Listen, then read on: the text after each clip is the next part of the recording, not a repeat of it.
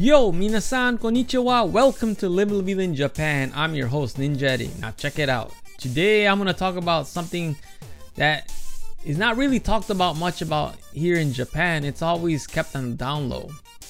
But I'm going to talk about those stalkers that you hear about in stories or you see, in news or whatever. It's a very delicate matter, but, I actually encountered, I don't know if he was a stalker, but a creepy guy today when I went to the convenience store at 7-Eleven. So after work, I wanted to go print things out at the copy machine. So I went with my wife and I had a lot of things to copy. So I was there for a while. And when I came out of the store, there was this creepy guy, creeping on these two junior high school girls.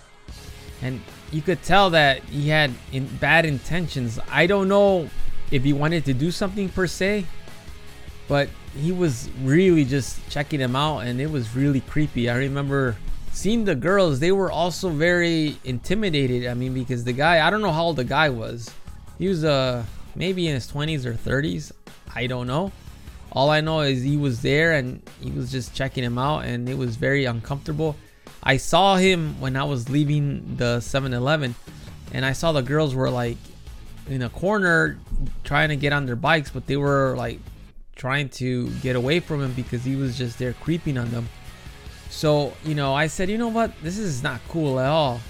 If this was my daughter or someone I know, I just went up to the guy and stared him down.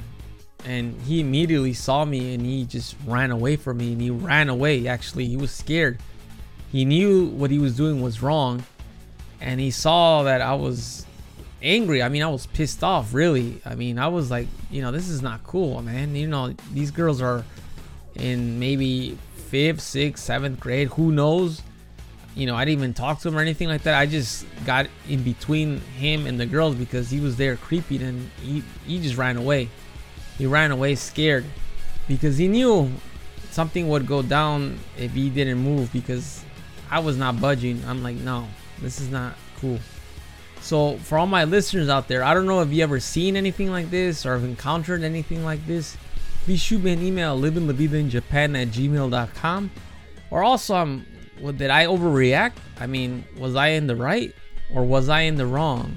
Anyhow, that is all for today. Please shoot me an email, livinglavidainjapan@gmail.com for any questions or concerns or any comments. But please stay vigilant. If you see anything like this, put an end to it because this is not cool.